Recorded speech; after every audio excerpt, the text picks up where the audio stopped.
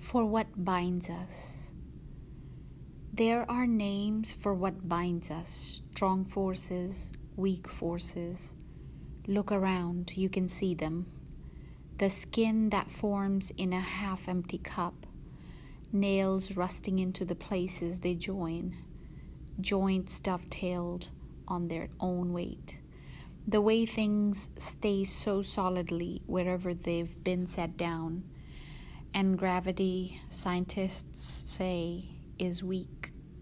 And see how the flesh grows back across the wound with a great vehemence, more strong than the simple, untested surface before.